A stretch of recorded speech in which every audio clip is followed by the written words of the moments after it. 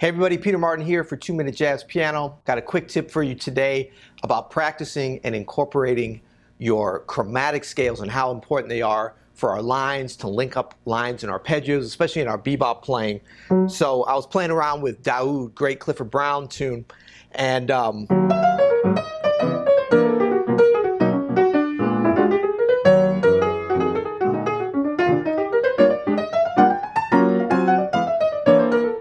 there's so many great places that we can use that chromatic scale.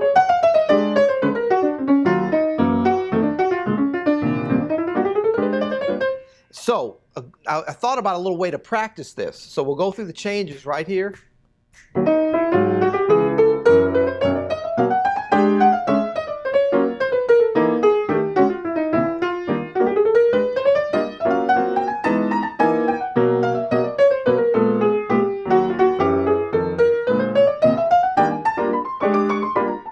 So I'm just playing, the basic changes here in the left hand, and my only restriction is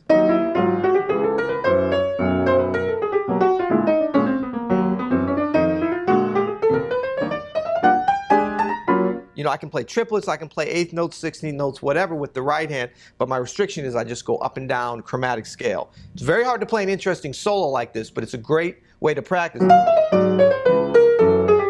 Because you have to start thinking about and hearing that timing.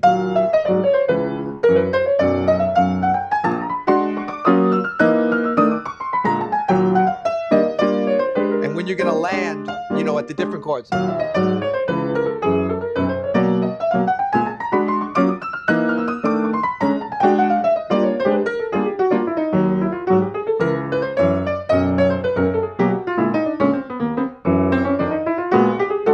It's a great way to, really get those fingerings and that fluidity and fluency available to you in a little structured practice way, so that when you go back to